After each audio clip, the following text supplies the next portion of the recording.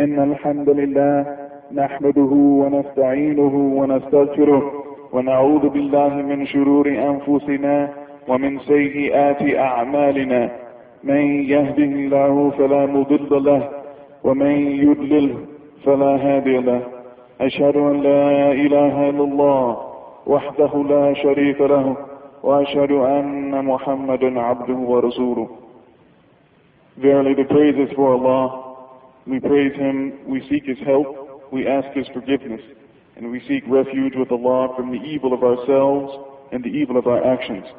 I bear witness that there is no deity worthy of worship in truth except Allah, and I bear witness that Muhammad is His slave servant and messenger. This tape is based on a book that is small in size, but great in benefit, inshallah. The book is entitled Legal Rulings of Importance to New Muslims. We present this tape as a gift to our brothers and sisters who have recently entered into the fold of Islam, and I ask Allah to make their feet firm in their new religion. This book is a compilation of useful instructions and orientations for new Muslims from fatwa or legal rulings of major contemporary scholars such as Sheikh Abdul Aziz ibn Baz, Sheikh Muhammad ibn Uthaymeen, Sheikh Abdullah ibn Jibreen, Hafidhahumullah, as well as fatwa or legal rulings of Shaykh al-Islam ibn Taymiyyah, rahimahullah, and that of the Permanent Committee for Islamic Research. It makes us very happy that so many people are entering into Islam these days. That is because Islam is the only true religion to which the original pure nature of the human being guides him. As for other religions, they are either invented and false or originally true but distorted. It is therefore incumbent upon us to clarify some instructions which are of importance, especially to our new Muslim brothers and sisters, such as rules of tahara or cleanliness and the rules of salah, the prayer, in addition to some rules governing the social life of the Muslim, like relationships with their relatives.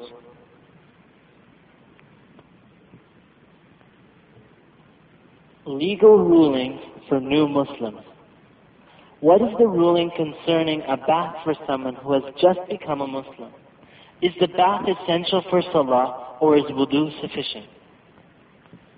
A hadith reported by Imam Ahmad, Abu Dawood, Tirmidhi, Nisa'i, and Ibn Majah on the authority of Qais ibn Asim, radiallahu anhu, who said that the Prophet ﷺ ordered him, when he accepted Islam, to take a bath with water and sidr. Sidr is a tree which grows in the Arabian Peninsula. Its leaves have a pleasant smell and a cleansing action. So the Prophet ﷺ ordered him, when he accepted Islam, to take a bath with water and sidr. And it is reported by Bukhari and Muslim that when Thumama, radiallahu anhu, wanted to accept Islam, he went and took a bath, then came and accepted Islam. This indicates that the ghusl was known to be prescribed for those who wanted to enter into Islam, and the disbeliever is spiritually unclean, as Allah has mentioned. And he is in most cases junub. Junub is a state of ritual impurity caused by ejaculation of semen during intercourse or wet dreams. So in most cases, the disbeliever is junub, and this condition is not eliminated by a bath while he is in a state of disbelief. For that reason, Imam Ahmad and others took the position that a ghusl is mandatory, and that if a disbeliever accepts Islam, no act of worship, such as prayer, is acceptable from him until he takes a bath. Is it necessary to wash clothes, dishes, and personal belongings after embracing Islam? It is not necessary to wash them if they are clean, and it is customary for people, whether Muslims or disbelievers, to wash their clothes and dishes, etc. And the washing of these articles does not require prior intention to become purified, since the washing is to remove physical impurity. However, if there is liquor or traces of pig fat or improperly slaughtered animals on them, they must be washed.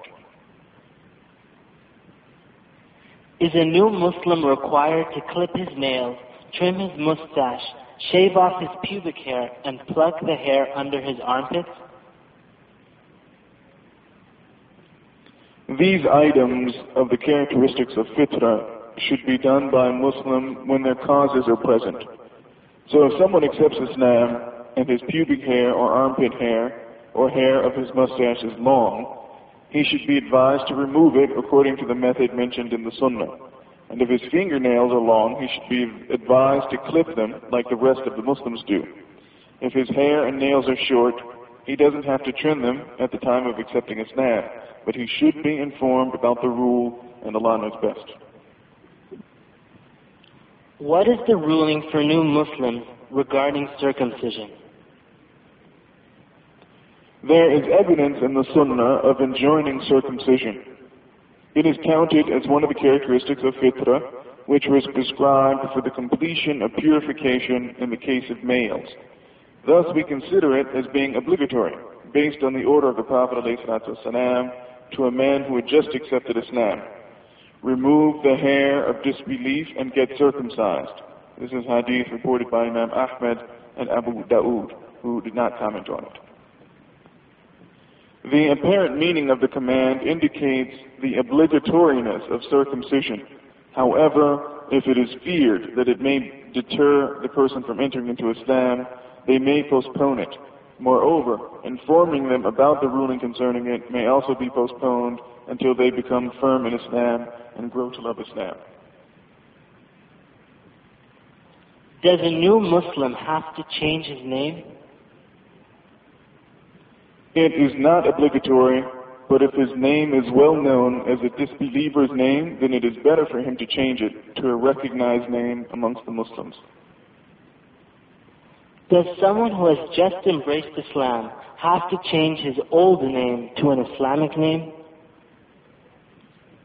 There is no evidence based on Islamic law that requires one whom Allah guides to Islam to change his name unless the meaning of which is objectionable in Islam, such as being named the worshipper, servant or slave of a tree, animal or human, something other than Allah. For instance, some Arab Christians are called Abdul Masih, which means slave of Christ. Likewise, if the name carries a negative meaning, it is better to have a name which has a more positive meaning. For instance, a name like Huzn, which means sorrow or affliction, may be changed to Sahl, which means ease. However, changing a name which indicates worship of other than Allah is obligatory, while changing any other name is only recommended. This second category includes names which are commonly associated with Christians, such that someone by hearing the name would think of a Christian. In this situation, changing the name would be very appropriate. May Allah help all of us to do what pleases Him, and may He bestow upon us and you a clear understanding of the religion and a firm adherence to it. And may Allah's mercy and blessings be upon you. When someone accepts Islam, do they have to make up previous prayers? Yes, in one limited circumstance. If the person accepted Islam before the sun sets, he should make Dhuhr along with Asr. If he accepted Islam in the last part of the night before dawn, he should make up Maghrib and Isha. That is because these two pairs of prayers are prayed together occasionally due to acceptable excuses like travel, heavy rain, sickness, etc., which indicates that they share together in one time. Just before sunset is the last time that Dhuhr and Asr can be prayed together for those with an excuse. Likewise, the last part of the night is the last time one can join Maghrib and Isha if one has a legitimate excuse. When a disbeliever accepts Islam in the daytime during Ramadan, is he obligated to fast for the rest of the day? Should he make up the fast of that full day later?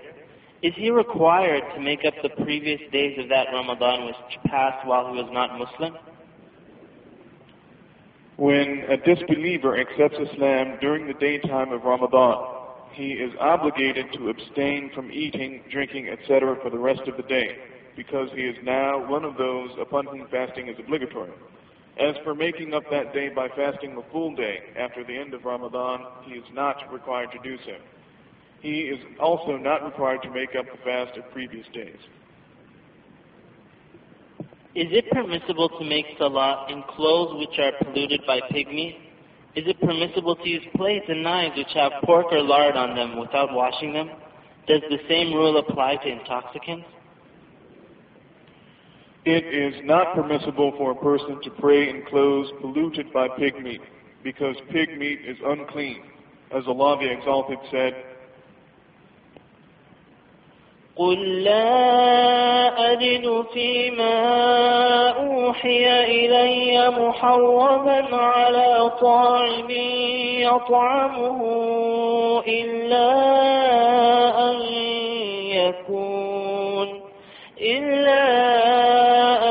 يكون ميتة أو دما مسفوحا أو لحم خنزير فإنه رجس أو فسقا أهل لغير الله به فمن اضطر غير باغ ولا عاد فإن ربك غفور رحيم. Say, O Muhammad sallallahu alayhi wa sallam, I find not in that which has been inspired to me anything forbidden to be eaten by one who wishes to eat it, unless it be maytatan, a dead animal, or blood poured forth by slaughtering or the like, or the flesh of swine, pork, for that surely is impure, or impious unlawful meat of an animal which is slaughtered as a sacrifice for other than Allah, or has been slaughtered for idols, etc., or on which Allah's name has not been mentioned while slaughtering. But whosoever is forced by necessity without willful disobedience, nor transgressing due limits, for him certainly your Lord is oft forgiving, most merciful. Based on that verse, it is not permitted for a person to pray in such clothes until he washes them. Thus, if he washes them, they become purified. It is permissible to use dishes and knives, etc., if they have been washed. However, it is not permitted to use it before washing, since they are polluted with impurities. As for intoxicants, there is a difference of opinion regarding its cleanliness or filth. According to the stronger opinion, although it is forbidden to drink, it is not impure. Does a new Muslim have to divorce his wife if she doesn't accept Islam? Should his children from her be considered Muslims? Does he have to change their names to Muslim names? It is permitted to stay married to her if she is a Jew or a Christian, in accordance with the statement of Allah the Exalted. وَالْمُحْصَنَاتُ مِنَ الَّذِينَ أُوتُوا الْكِتَابَ. And a chaste woman from the people of the book are lawful for you. A chaste woman is one who does not have illicit sex, guarding thereby her own honor and that of her husband. However, if she is a Buddhist, a Hindu, or a Rafidi, and a Rafidi is a name given to the 12 Imam or Shiites after they refused to follow Zayd ibn Ali ibn Hussein, when he disapproved of their insult of the companions of the Prophet sallallahu alaihi wasallam, especially the first of them, Abu Bakr radiallahu anhu, Umar radiallahu anhu, and Uthman radiallahu anhu. The word Rafidi means rejectors in Arabic. So if your wife is a Rafidi, he has no legal right to stay married to her, except if she accepts Islam during her iddah. And the iddah is the waiting period of a divorced woman or a widow that she must observe before she can remarry. So if she accepts Islam during her iddah, in which case the marriage remains valid. As for the children, they should follow the better of their two parents in religion. So if the mother accepts Islam, but her husband refuses, they should follow her in religion. Likewise, if the father accepts Islam, but the mother refuses, the children should follow the Muslim father. This rule is applied to the children who have not reached maturity. After maturity, the choice is up to them, since they are responsible for themselves. They would not be considered as Muslims based on the Islam of one of their parents until they accept Islam themselves, like any other adult. As for the changing of the names of those who accept Islam among them who are classified as Muslims, in accordance with the Islam of their parents, the issue is the same as for the adults, as has already been discussed. What is the ruling concerning a non-Muslim touching a translation of the Quran? The translation is only the meanings of the Quran, so there is no harm for a disbeliever to touch it. If the purpose for doing so is to know the meanings and to benefit from it, which may induce him to accept Islam. The same applies to the printings which contain parallel texts, the original Arabic besides the translation. What is the ruling concerning a non-Muslim touching a translation of the meaning of the Quran with a commentary? As we just mentioned, it is permissible for him to touch a translation of the Quran if it is hoped that he will accept Islam and will benefit from it. Likewise, it is permissible for him to touch its commentary, even if it is in Arabic. The prohibition of touching the Quran is specifically for a copy which is purely the Quran in Arabic. There is no prohibition on a muhdith. And a muhdith is a person who has lost the state of ritual purity due to the events such as defecation, urination, passing gas, ejaculation, sexual intercourse, menstruation, etc. These causes require either wudu or a bath to retain ritual purity. So there is no prohibition for a muhdith touching commentaries of the Quran which explain its meaning, and likewise a non-Muslim if it is hoped that he will accept Islam. The same holds true for books of hadith, etc. A sister inquires, we have a non-Muslim maid. Is it permissible for me to let her wash the clothes I pray in? Can I eat what she cooks? Is it permissible for me to point out the flaws in her religion and make clear to her its falseness?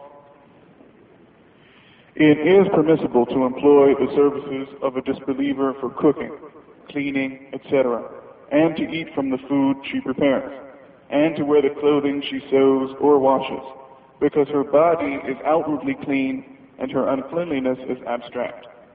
The Sahaba, Ridwanullahi alayhim jami'ah, used to have male and female slaves who were disbelievers to serve them. They used to eat from what was imported for them from the lands of the disbelievers because they knew their bodies were tangibly clean. However, it is mentioned in some hadith that their dishes and cooking utensils should be washed before cooking or eating in them. If they drink liquor from them or cook improperly slaughtered meat or pig products in them, and washing their clothing, which is in contact with their private parts. That is because non-Muslims do not observe the standards set by Islam in maintaining the cleanliness of their private parts after urination and defecation. As for criticizing their religion and pointing out the falsehood in it, that is permissible. I mean by that their religions in current form, which are either invented, such as idol worship, or altered from their original teachings, or abrogated, such as Christianity. Christianity was, as revealed to Jesus, alayhi salam, nothing other than Islam. Its basic teachings were then perverted by some who claimed to be his followers. Even if its pure teachings had been preserved intact, the details of its legal system were abrogated by the coming of Islam. So the criticism should be directed at the religion in its distorted form after the changes were made in it. However, you should invite them to Islam, explain its teachings and virtues and what it involves, and discuss with them the differences between Islam and other religions. However, this should be done with knowledge and wisdom. A brother inquires, we've been dealing with certain people who have no true religion. They worship fire and cows, and Allah said about them that they are filthy and unclean. What is the nature of this uncleanliness? If they are unclean, how should we interact with them? Do things which they touch become unclean? Please bear in mind that they work in places of business where they are in contact with the public. Please benefit us with your knowledge. Verily Allah the Exalted has said, يا أيها الذين آمنوا إنما المشركون نجس. O you who believe in Allah's oneness and in His Messenger Muhammad sallallahu alayhi wa sallam, verily the mushrikun, polytheists, pagans, idolaters, disbelievers in the oneness of Allah, and in the message of Muhammad sallallahu alayhi wa sallam are najis, impure. And he said about the hypocrites,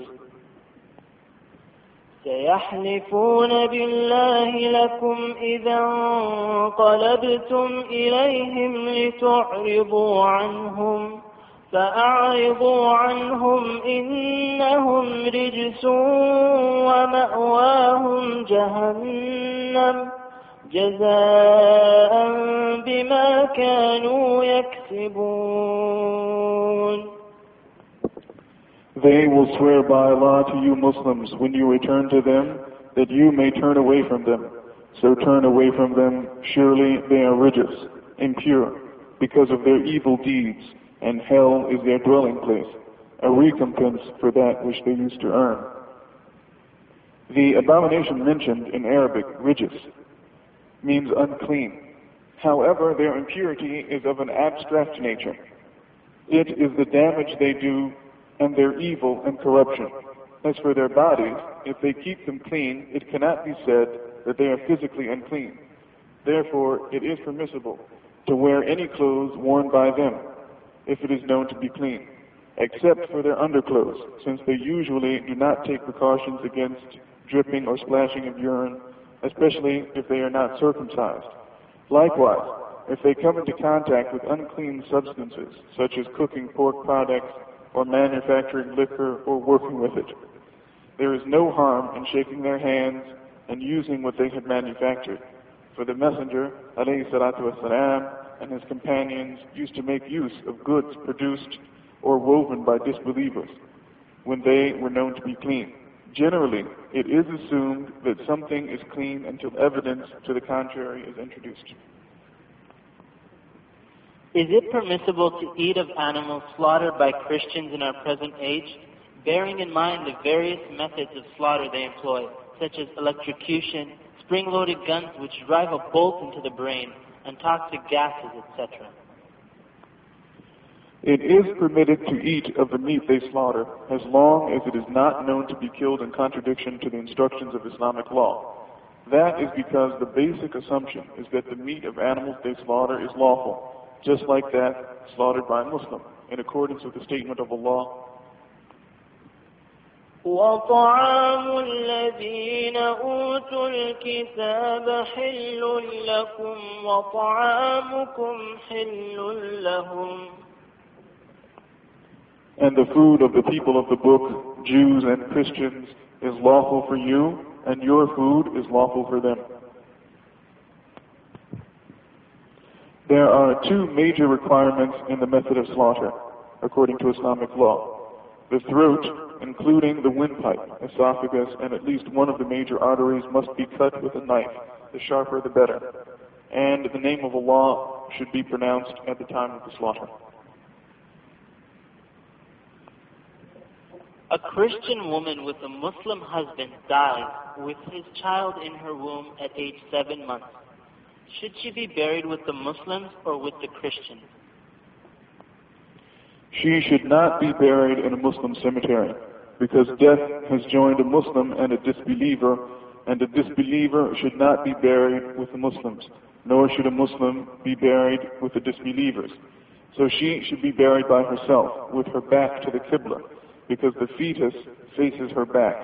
If she is buried in that position, the face of the fetus will be facing the Qibla, and the fetus is considered Muslim, based on the Islam of his father, even if his mother is considered a disbeliever by the consensus of all Muslim scholars.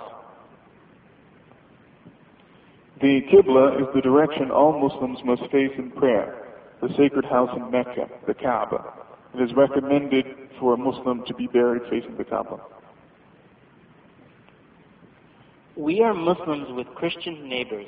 Is it permissible for a Muslim to visit his Christian neighbor when he gets sick? When he dies, may he attend the funeral and burial? Would a Muslim doing that incur sin?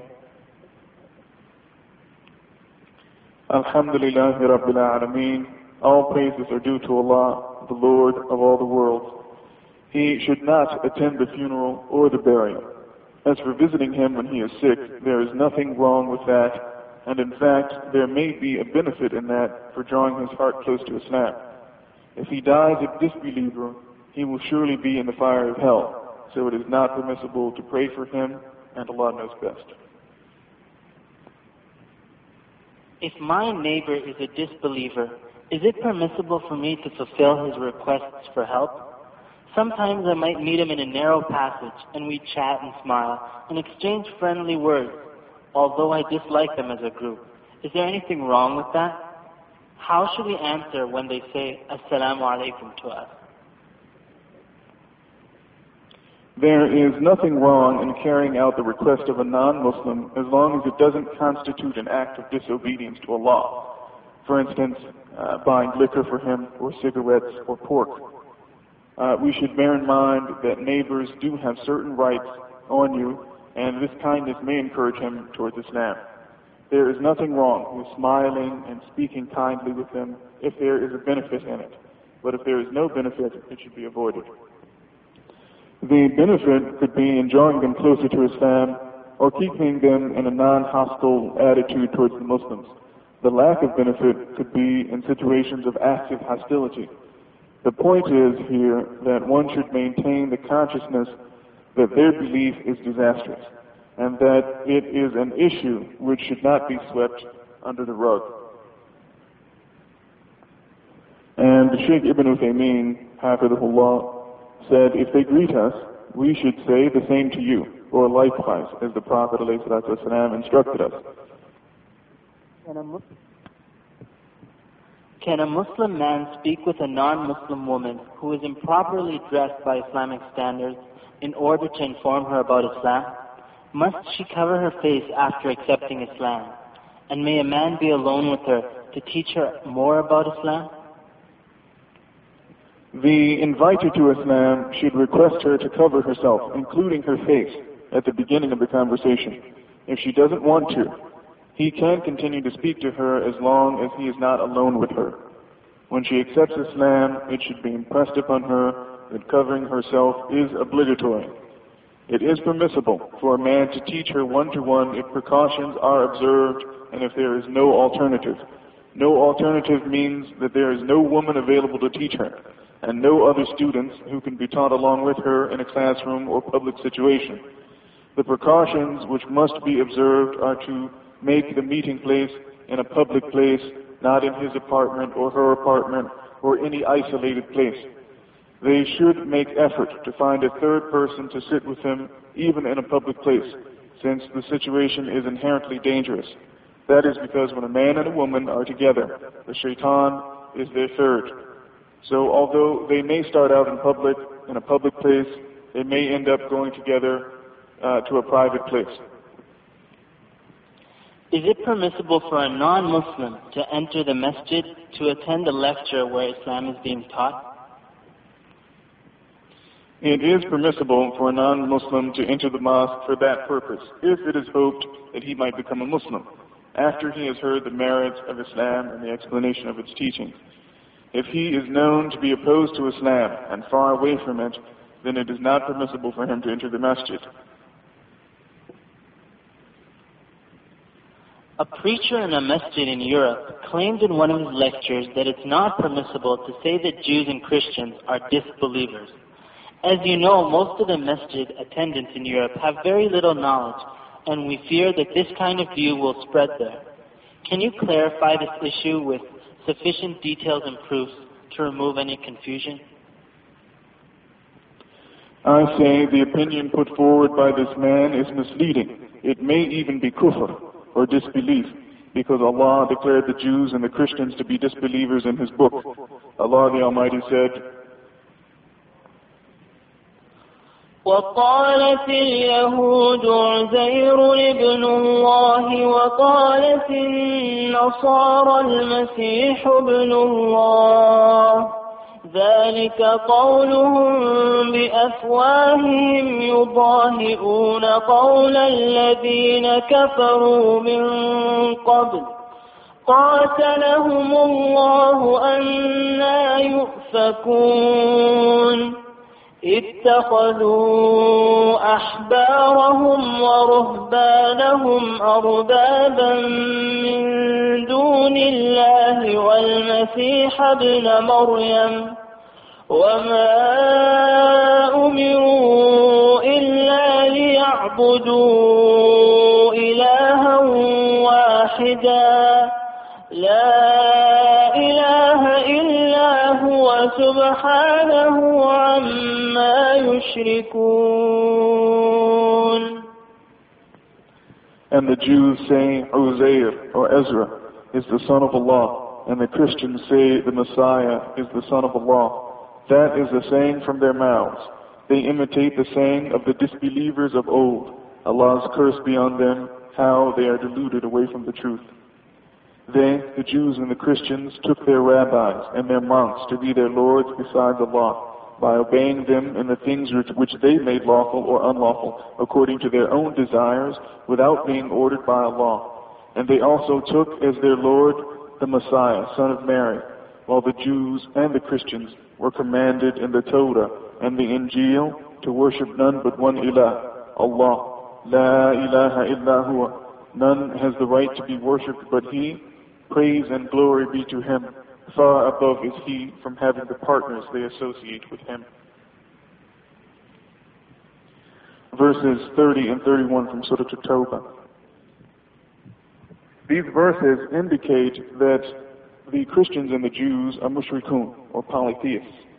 Allah made it clear in another verse from the Quran that they are explicitly disbelievers. As Allah the Almighty says, لقد كفر الذين قالوا إن الله هو المسيح ابن مريم وقال المسيح يا بني إسرائيل اعبدوا الله ربي وربكم إنه من يشرك بالله فقد حرم الله عليه الجنة ومأواه النار وما للظالمين من أنصار.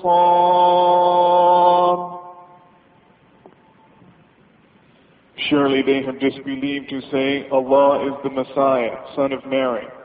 But the Messiah said, O children of Israel, worship Allah, my Lord and your Lord. Verily whosoever sets up partners in worship with Allah, then Allah has forbidden paradise for him, and the fire of hell will be his abode.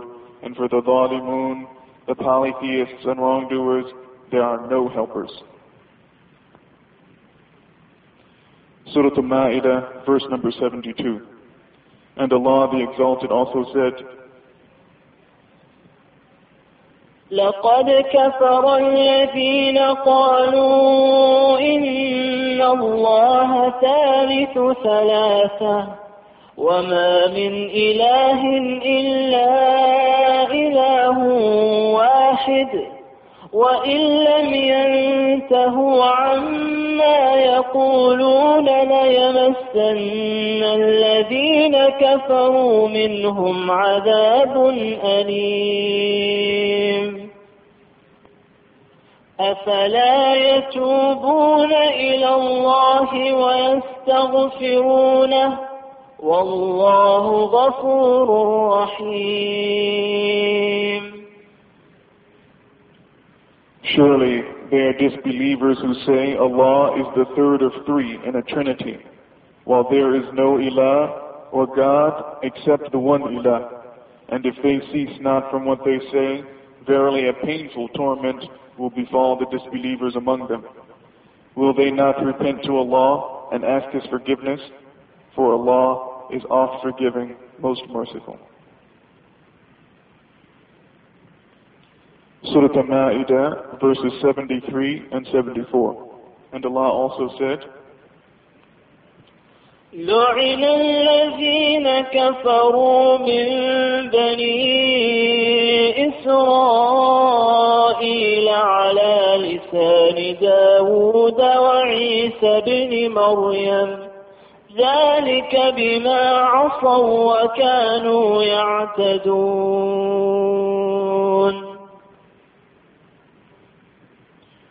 Those among the children of Israel who disbelieved were cursed by the tongue of David and Jesus, the son of Mary. That was because they disobeyed Allah and the messengers and were ever transgressing beyond bounds. Surah Al-Ma'idah, verse number 78. And Allah subhanahu wa ta'ala also said, إن الذين كفروا من أهل الكتاب والمشركين في نار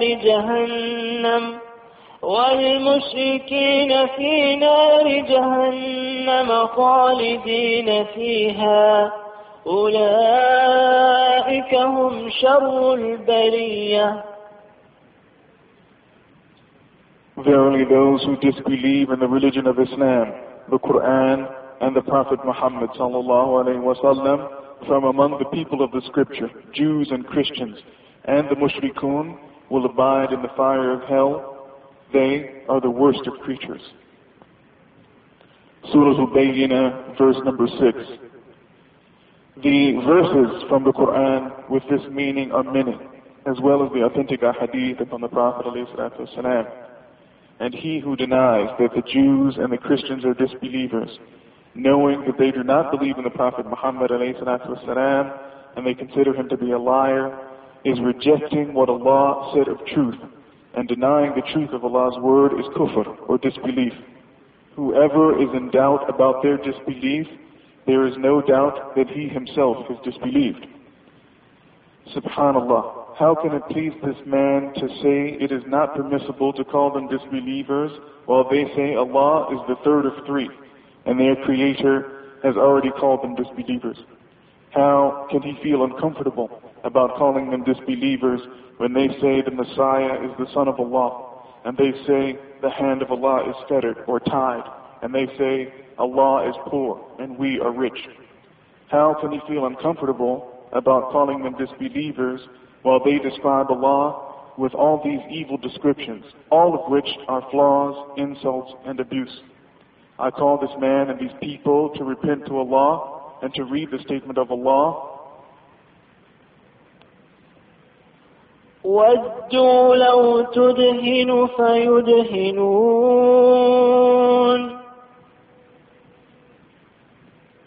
They wish that you should compromise in religion out of courtesy with them, so they too would compromise with you.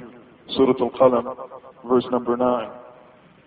In order not to fawn on these people in their disbelief, and to make clear to everyone that they are disbelievers, and that they are inhabitants of the fire, the Prophet ﷺ said, by the one who holds my soul in his hand, any Jew or Christian from this ummah, that is the ummah he was sent to call to Allah, who hears about me, then doesn't follow what I brought, or he said, then doesn't believe in what I brought, he will be a denizen of An-Nar, or the fire of hell. So whoever denies the kufr of the Jews and the Christians, he is obligated to repent to his Lord for this immense fabrication, and to publicly declare in a clear announcement that these people are disbelievers, headed for the fire of hell, and that they are obligated to follow the unlettered Prophet Muhammad ﷺ, for he is well known to both Jews and Christians. They recognize him as they recognize their own sons. Allah the Almighty says, الذين يتبعون الرسول النبي الأمي الذي يجدونه مكتوبا عندهم في التوراة والإنجيل يأمرهم بالمعروف وينهاهم عن المنكر ويحل لهم الطيبات ويحرم عليهم الخبائث ويضع عنهم إصرهم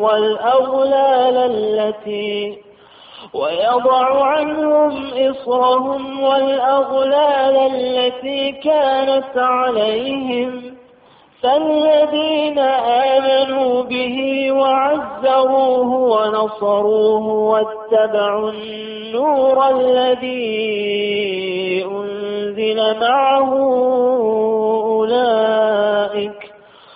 أولئك هم المفلحون. Those who follow the messenger, the prophet who can neither read nor write, Muhammad sallallahu alayhi wa sallam, whom they find written with him in the Torah and the Injil, he commands them for al-ma'ruf, Islamic monotheism, and all that Islam has ordained, and forbids them from al-munkar, disbelief, polytheism of all kinds, and all that Islam has forbidden. He allows them as lawful, at-tayyibat, all good and lawful as regards things, deeds, beliefs, persons, foods, etc., and prohibits them as unlawful, al-khaba'ith, all evil and unlawful as regards things, deeds, beliefs, persons, foods, etc. He releases them from their heavy burdens of Allah's covenant and from the fetters, bindings that were put upon them. So those who believe in him, Muhammad sallallahu alayhi wa sallam, honor him, help him, and follow the light, the Quran, which has been sent down with him. It is they who will be successful. Surah Al-A'raf, verse number 157. This refers to the glad tidings of the coming of Muhammad sallallahu alayhi wa sallam, announced by Jesus, the son of Mary, alayhi salam. Jesus, alayhi salam, definitely announced the coming of Muhammad, as his Lord reported his words. وَإِذْ قَالَ عِيسَى ابْنُ مَرْيَمَ يَا بَنِي إِسْرَائِيلَ إِنِّي رَسُولُ اللَّهِ إِلَيْكُمْ مصدقا لما بين يدي من التوراة ومبشرا برسول يأتي من بعد اسمه أحمد فلما جاءهم بالبينات قالوا هذا سحر مبين. And remember when Jesus, the son of Mary, said, O children of Israel, I am the messenger of Allah unto you, confirming the Torah, which came before me, and giving glad tidings of a messenger to come after me, whose name shall be Ahmad. But when he, Ahmad, Muhammad sallallahu alayhi wa sallam, came to them with clear proofs, they said, this is plain magic. Surah As-Saf, verse number 6. So when the predicted one, Ahmad, came with clear signs, the disbelievers said, this is clear magic. We Muslims refute the claim of those Christians who say the one Jesus predicted was Ahmad and not Muhammad sallallahu alayhi wa sallam. For we say that Allah said, but when he came to them with clear signs, to the end of the verse, and no one came after Jesus except Muhammad sallallahu alayhi wa sallam. And Muhammad is Ahmad, but Allah inspired Jesus, the son of Mary, to name Muhammad Ahmad, which is the superlative form indicating that Muhammad was the most praiseworthy of mankind to Allah. The superlative form can be interpreted to be the superlative of the active form, meaning the one who praises Allah the most. And it can be interpreted as the superlative of the passive form, that is, the most praiseworthy. And I say that anyone who claims that there is another religion on earth acceptable to Allah besides Islam, then he is a disbeliever, a kafir. There being no doubt about his disbelief, because Allah, the Almighty and Glorious, says in His book, وَمَنْ يَبْتَغِ غَيْرَ الْإِسْلَامِ دِينًا فلن يقبل منه وهو في الآخرة من الخاسرين. And whoever seeks a religion other than Islam, it will never be accepted of him, and in the hereafter he will be one of the losers. Surah Al-Ali Imran, verse number 85. And he also says, إِنَّ الدِّينَ عِندَ اللَّهِ الْإِسْلَامِ. Verily, the religion with Allah is Islam. Surah Al-Imran, verse number 19. And Allah the Almighty and Glorious also says, اليوم أكملت لكم دينكم وأتممت عليكم نعمتي ورضيت لكم الإسلام دينا. This day I have perfected your religion for you, completed my favor upon you, and have chosen for you Islam as your religion. Surah Al-Ma'idah, verse number 3.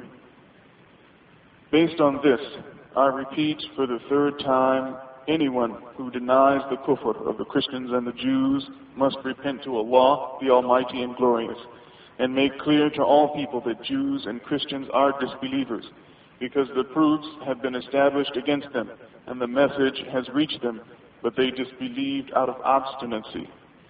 Verily, the Jews have been described as those whose portion is wrath, since they knew the truth and contradicted it. And the Christians have been described as those who have gone astray, because they wanted the truth but lost their way.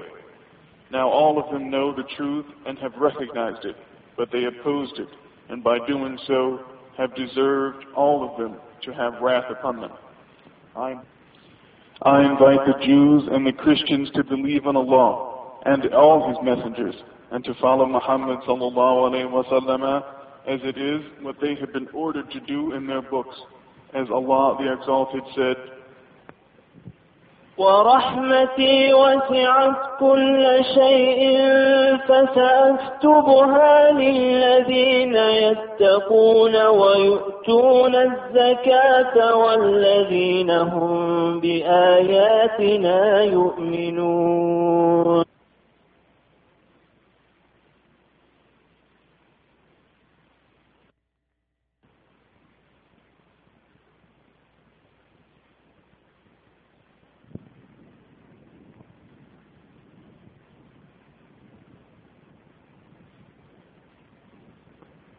Allah the Exalted said, ورحمتي وسعت كل شيء فسأكتبها للذين يتقون ويؤتون الزكاة والذين هم بآياتنا يؤمنون. الذين يتبعون الرسول النبي الأمي الذي يجدونه مكتوبا عندهم في التوراة والإنجيل يأمرهم بالمعروف وينهاهم عن المنكر ويحل لهم الطيبات ويحرم عليهم الخبائث ويضع عنهم إصرهم والأغلال التي كانت عليهم. فالذين آمنوا به وعزروه ونصروه واتبعوا النور الذي أنزل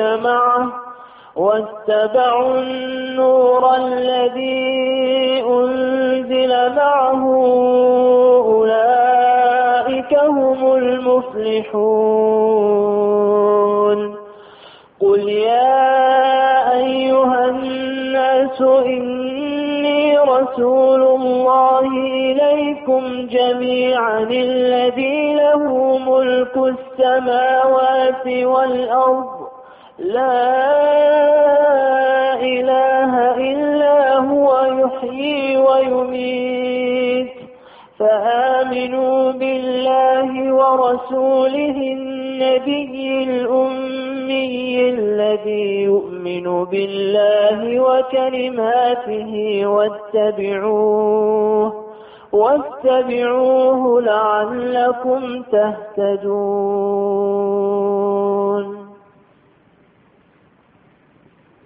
And my mercy embraces all things.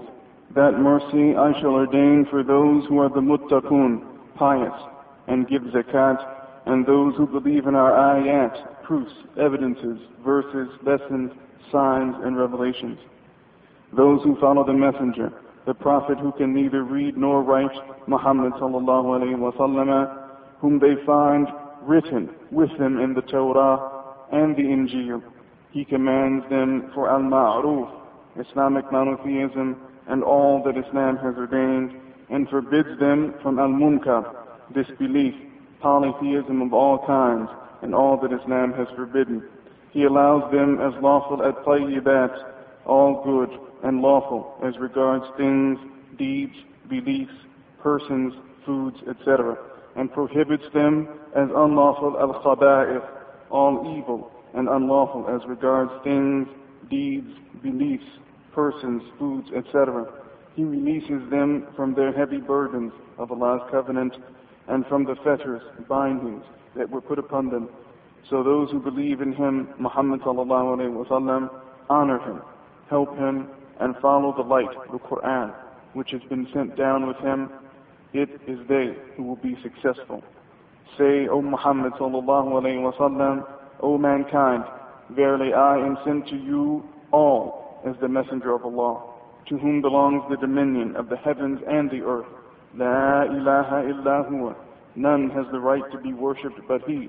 It is He who gives life and caused the Prophet who can neither read nor write, who believes in Allah and His words, this Quran, the Torah, and the Injil, and follow him so that you may be guided.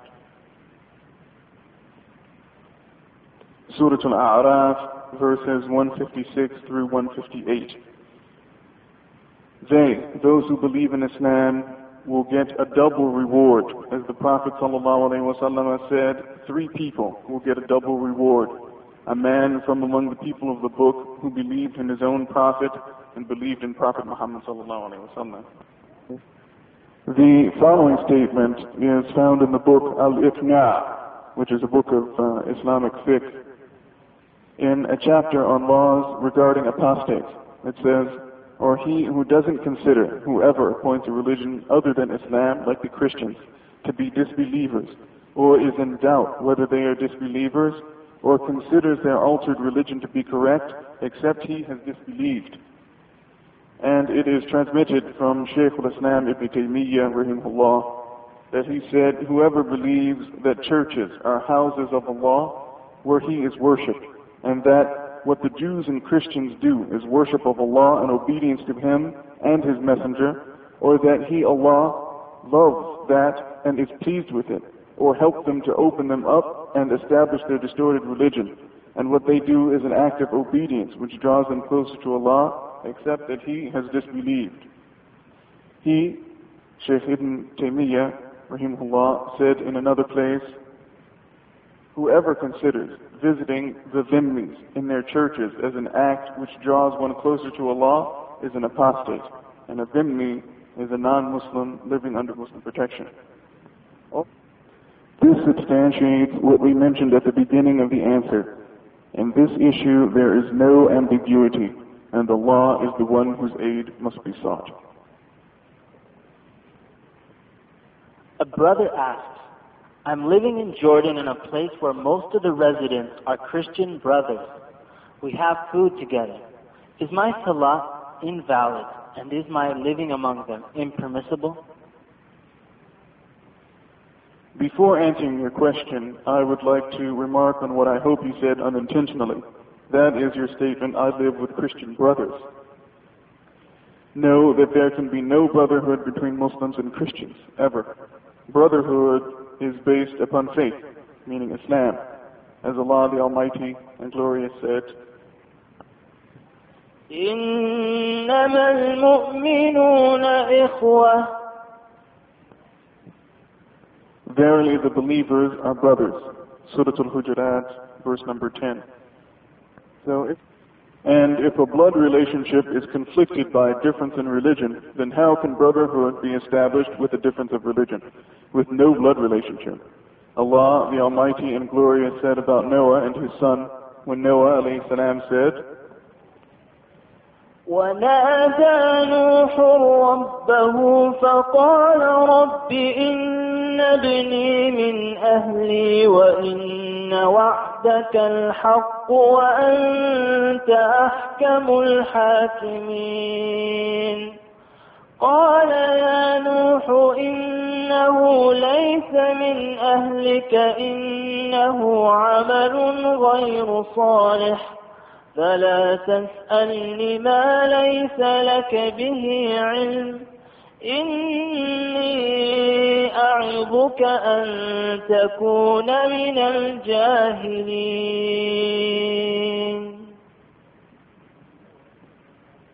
And Noah called upon his Lord and said, O my Lord, verily my son is of my family, and certainly your promise is true, and you are the most just of judges. He said, O Noah, surely he is not of your family. Verily his work is unrighteous.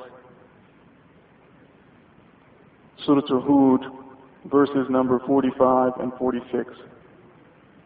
So there can be no brotherhood between a believer and a disbeliever, ever. Rather, it is mandatory for a believer not to take a disbeliever as a wali. Allah the Exalted said, يا أيها الذين آمنوا لا تتخذوا عدوي وعدوكم أولياء تلقون إليهم بالمودة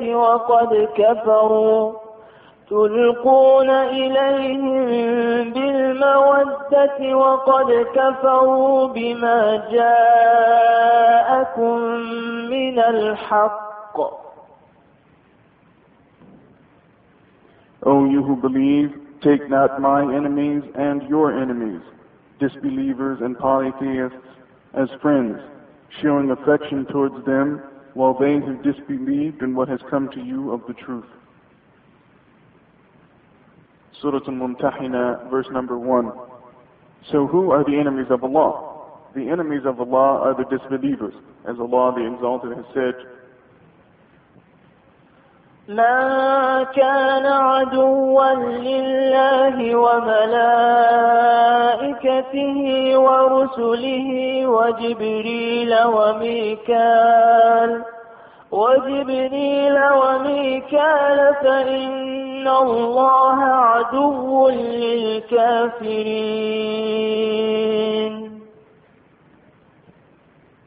Whoever is an enemy to Allah, His angels, His messengers, Jibreel and Mikal, then verily Allah is an enemy to the disbelievers. Surah Al-Baqarah, verse number 98. And Allah, glory be to Him the Most High, said, يا أيها الذين آمنوا لا تتخذوا اليهود والنصارى أولياء بعضهم أولياء بعض ومن يتولهم منكم فإنه منهم إن الله لا يهدي القوم الظالمين.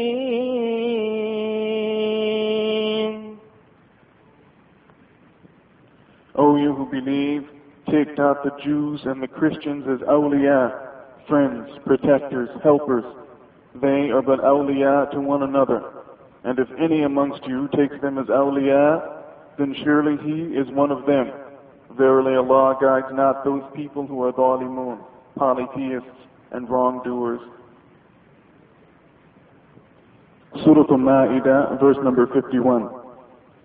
So it is not permissible for a Muslim to describe a disbeliever, whatever form of disbelief he has, whether Christianity, Judaism, fire worship, or atheism, as a brother, ever. So beware, O brother, from this expression. As for the reply to your question, I say it befits you to avoid constant mixing with non-Muslims, because constant mixing with them will obliterate the attitude of vigil and care for the deen of Islam in your heart, and may possibly lead you to love them. Allah the Exalted has said, لا تجد قوما يؤمنون بالله واليوم الآخر يوادون من حاد الله ورسوله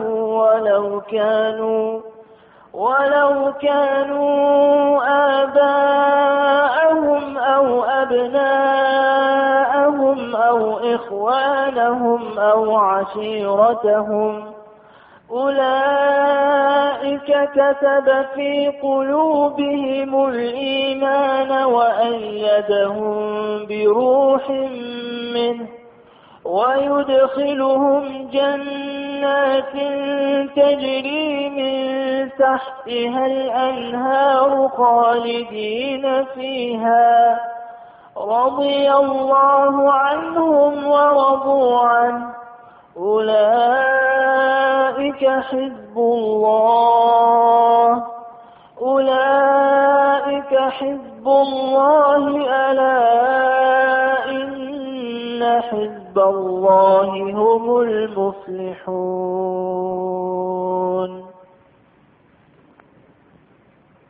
You, O Muhammad sallallahu alayhi wa sallam, will not find any people who believe in Allah and the last day making friendship with those who oppose Allah and His Messenger Muhammad sallallahu alayhi wa sallam, even though they were their fathers, or their sons, or their brothers, or their kindred people.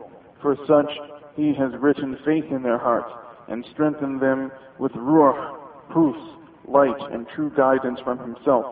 And we will admit them to gardens, paradise, under which rivers flow, to dwell therein forever.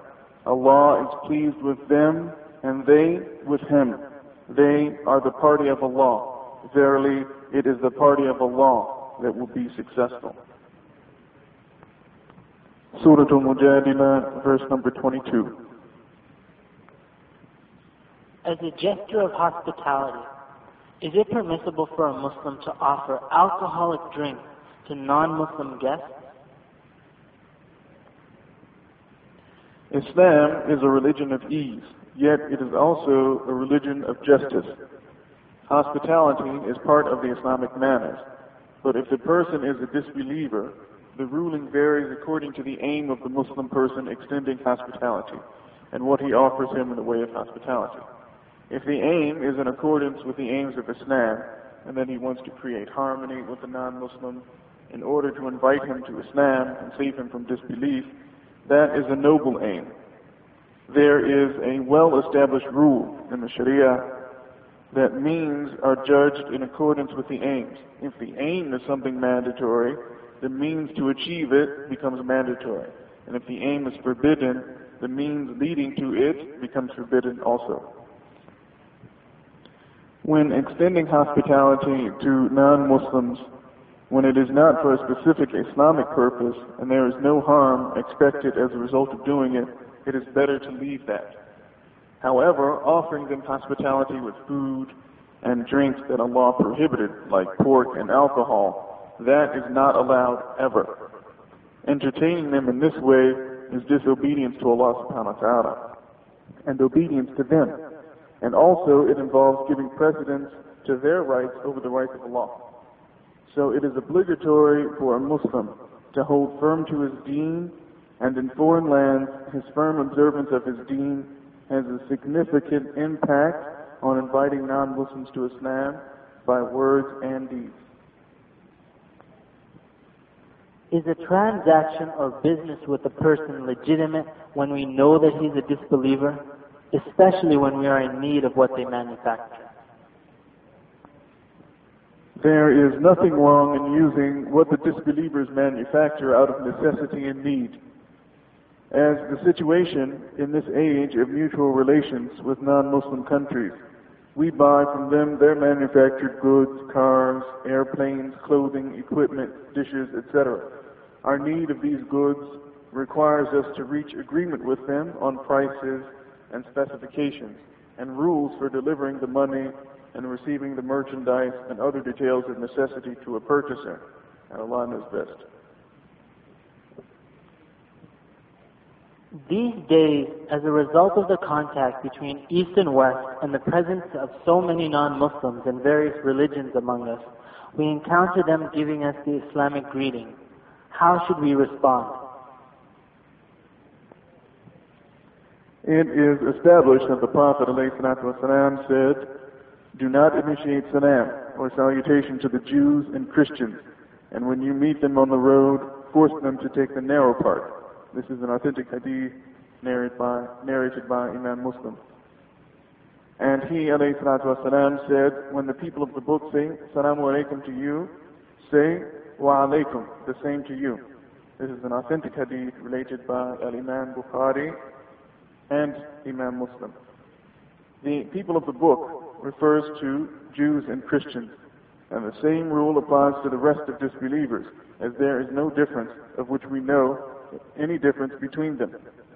However, a Muslim should not initiate salam to a disbeliever, and when the disbeliever initiates salam to him, he should reply, "Wa alaykum," in obedience to the order of the Prophet ﷺ.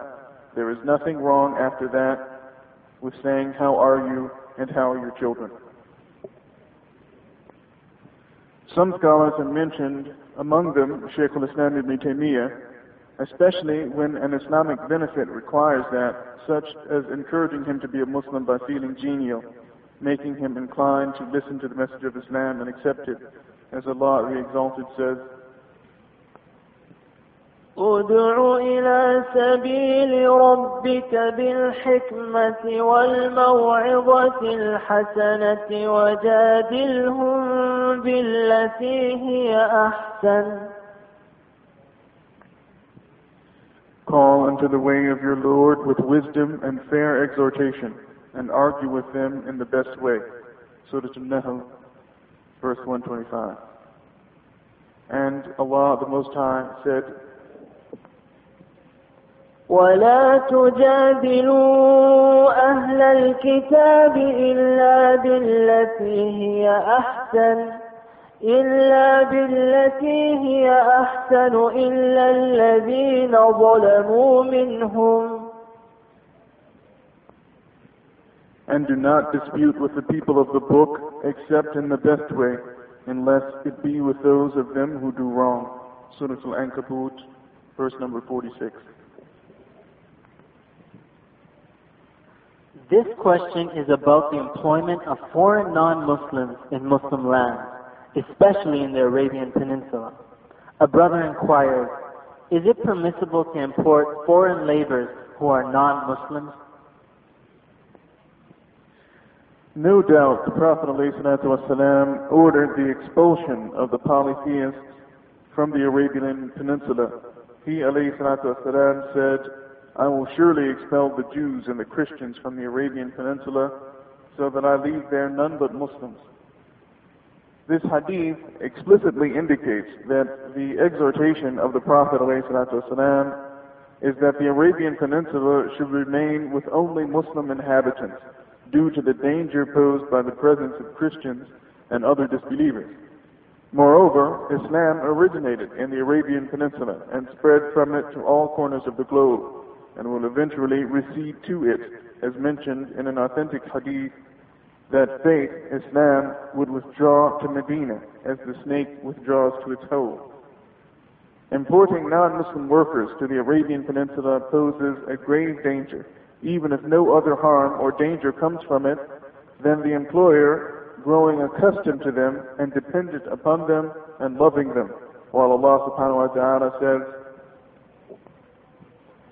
لا تجد قوما يؤمنون بالله واليوم الآخر يوادون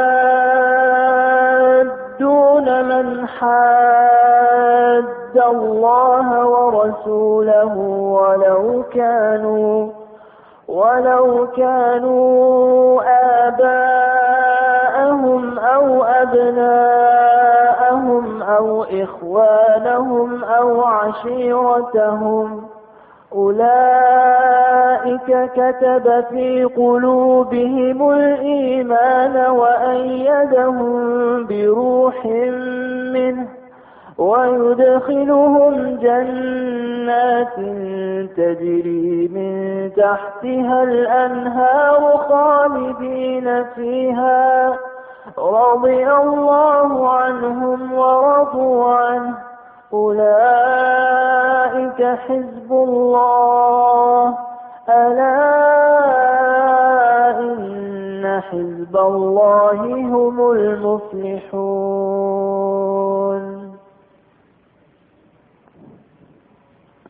You, O Muhammad sallallahu alayhi wa sallam, will not find any people who believe in Allah and the last day making friendship with those who oppose Allah and His Messenger Muhammad sallallahu alayhi wa sallam, even though they were their fathers, or their sons, or their brothers, or their kindred people.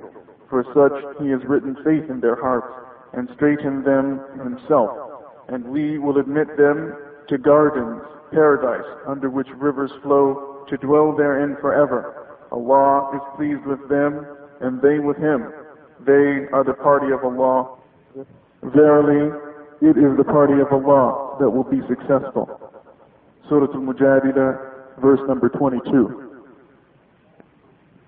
Perhaps truth and falsehood will get confused for him, so he feels that they are our brothers and begins to call to the idea inspired by the shaitan that they are our brothers in humanity. That is not true, for the brotherhood of belief is the true brotherhood, and when the religions differ, there is no brotherhood, such that when Noah alayhi salam said,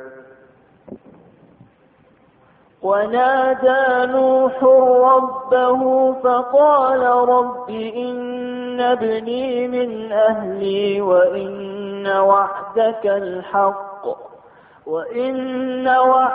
الحق وأنت أحكم الحاكمين.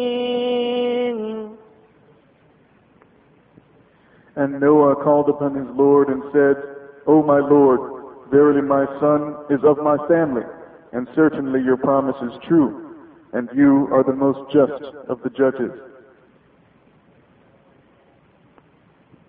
And Allah replied, قال يا نوح إنه ليس من أهلك. He said, O Noah, surely he is not of your family. Surah Hud, verses 45 and 46. And verily the Prophet ﷺ severed the relationship between believers and disbelievers, even in inheritance after death. For he ﷺ said, it is not lawful for a Muslim to inherit from a disbeliever, nor is it lawful for a disbeliever to inherit from a Muslim. If that is the case, then constant contact with non-Muslims and importing them to work alongside Muslims and to have food and come and go along with them, all that is likely to destroy the Muslim's sense of diligent care for his deen until they become fond of those about whom Allah the Exalted said, يا أيها الذين آمنوا لا تتخذوا عدوي وعدوكم أولياء تلقون إليهم بالمودة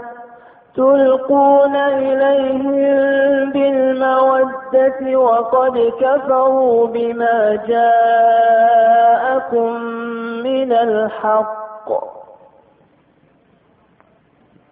O you who believe, take not my enemies and your enemies, the disbelievers and polytheists, as friends, showing affection towards them while they have disbelieved in what has come to you of the truth. Surah Al-Mumtahina, verse number 1. Is it permissible for a Muslim to give a non-Muslim neighbor a share of a sacrificial animal or not? It is permissible for a Muslim to share sacrificial meat with his non-Muslim neighbor and to be generous to him in order to draw his heart close to Islam and to discharge the right of one's neighbor, since there is no evidence to forbid it, and based on the general guidance of Allah's statement, لا ينهاكم الله عن الذين لم يقاتلوكم في الدين ولم يخرجوكم من دياركم أن تبروهم وتقسطوا إليهم إن الله يحب المقسطين.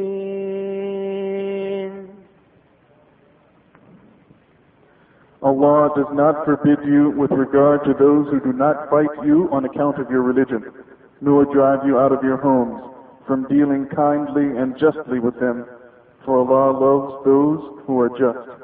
Surah Al-Mumtahina, verse number 8. A fatwa on this topic has already been issued by the Permanent Committee, the text of which is as follows.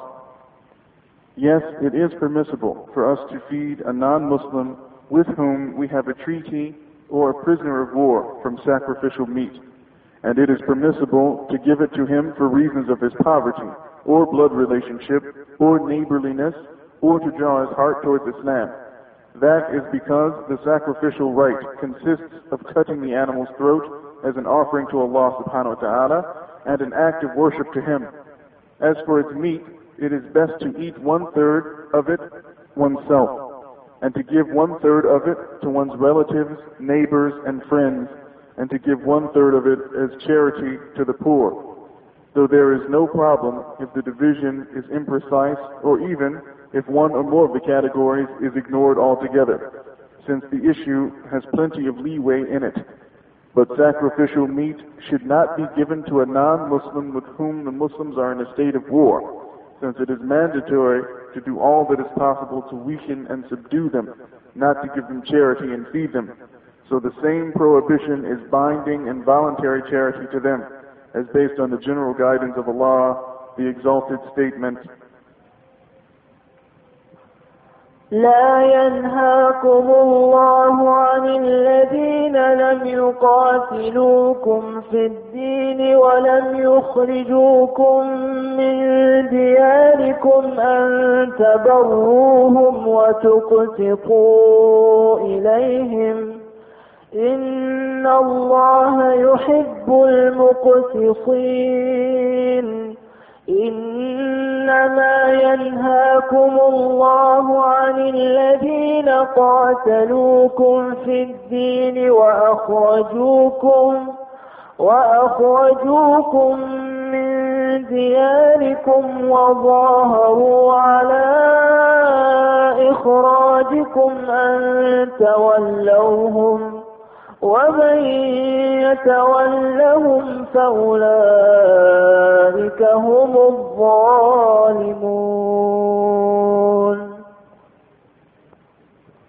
Allah does not forbid you with regard to those who do not fight you on account of religion, nor drive you out of your homes, from dealing kindly and justly with them, for Allah loves those who are just. Allah only forbids you with regard to those who fight you on account of religion and drive you out of your homes, and support others in driving you out, from turning to them for friendship and protection. And whosoever befriends them, then such are the wrongdoers. Surah Al-Mumtahina, verses 8 and 9. And the Messenger of Allah sallallahu alayhi wa sallam instructed Asma bint Abi Bakr radiallahu ta'ala anha to acknowledge the relationship with her mother, who was a polytheist, by giving her money. And may Allah's peace and blessings be upon our Prophet Muhammad sallallahu alayhi wa sallam and his companions. Is it permissible to give charity to non-Muslims? It is not permissible to give zakat to disbelievers, and it is disliked to give voluntary charity to them, since it is a way of helping them while they disbelieve. Allah the Exalted said, وَلَا تَعَاوَنُوا عَلَى الْإِثْمِ وَالْعُدْوَانِ. And don't help each other in sin and transgression. Surah Al-Ma'idah, verse number 2. However, if it is hoped that he might become a Muslim, there is no harm in giving him charity also, in order to encourage him to enter into Islam. Moreover, if the non-Muslim is facing death, it is permissible to save him so he can see the virtues of Islam. Some Muslims accord importance to Christian and Jewish holidays, arranging vacations for Muslim schools on the occasion of Jewish and Christian celebrations, but not on the occasion of Muslims' Eids, and they say, if you observe Jewish and Christian holidays, they will eventually enter Islam. Please clarify the ruling on this topic. Firstly, the Sunnah of the Prophet ﷺ is to make public Islamic religious practices among Muslims and to abandon whatever is at variance with the guidance of the Messenger ﷺ. And it is established that he ﷺ said, obligatory upon you is my Sunnah and the Sunnah of the Khulafai Rashidin.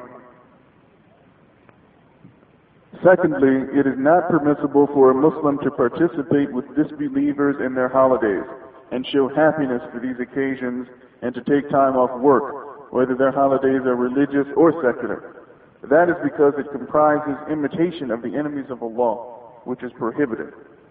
It is established that Allah's Messenger ﷺ said, whoever imitates a people, he is one of them. We urge you to refer to the book Iqtida al-Sirat al-Mustaqim by Shaykh al-Islam ibn Taymiyyah, for it is very beneficial on the subject.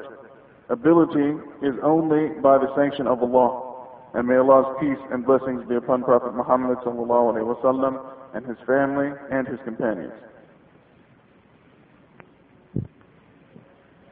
In conclusion, we pray that Allah will make this humble effort purely for His face and accept it. We hope that this tape will benefit all those who hear it. Anything that we said that is correct is from Allah, and anything that we said that is incorrect is from ourselves and from Shaitan. This tape was recorded in Medina Munawwara for Invitation to Islam, P.O. Box 7325, Walthamstow, London, E17 9TX, England. أعوذ بالله من الشيطان الرجيم. بسم الله الرحمن الرحيم. ألف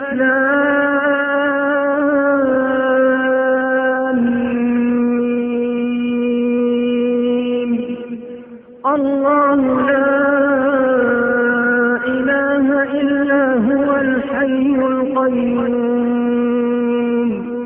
نزل عليك الكتاب بالحق مصدقا لما بين يديه وأنزل التوراة والإنجيل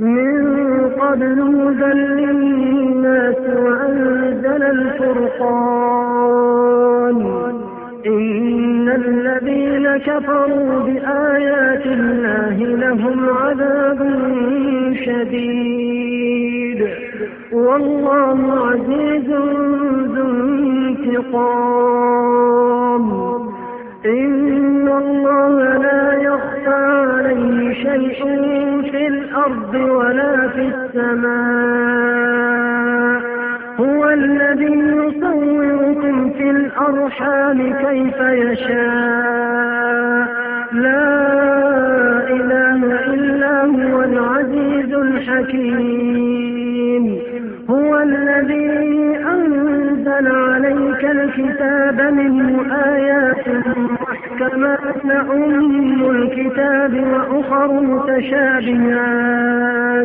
فأما الذين في قلوبهم زيغ فيتبعون ما تشابه منه ابتغاء الفتنة وابتغاء تأويله وما يعلم تأويله إلا الله والراسخون في العلم يقولون آمنا به كل من عند ربنا وما يذكر إلا أولو الألباب ربنا لا تزغ قلوبنا بعد إذ هديتنا وهب لنا من لدنك رحمة إنك أنت الوهاب ربنا إنك جامع الناس ليوم لا ريب فيه إن الله لا يخلف الميعاد إن الذين كفروا لن تغني عنهم أموالهم ولا أولادهم من الله شيئا وأولئك هم وقود النار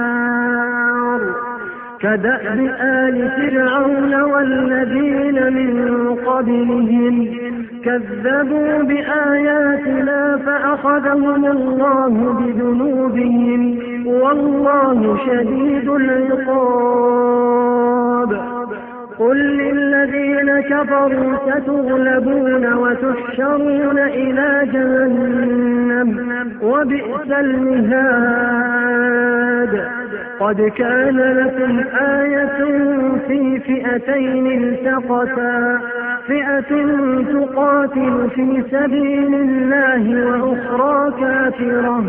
وأخرى كافرة يرونهم مثليهم رأي العين والله يؤيد بنصره من يشاء إن في ذلك لعبرة لأولي الأبصار زين للناس حب الشهوات من النساء والبنين والقناطير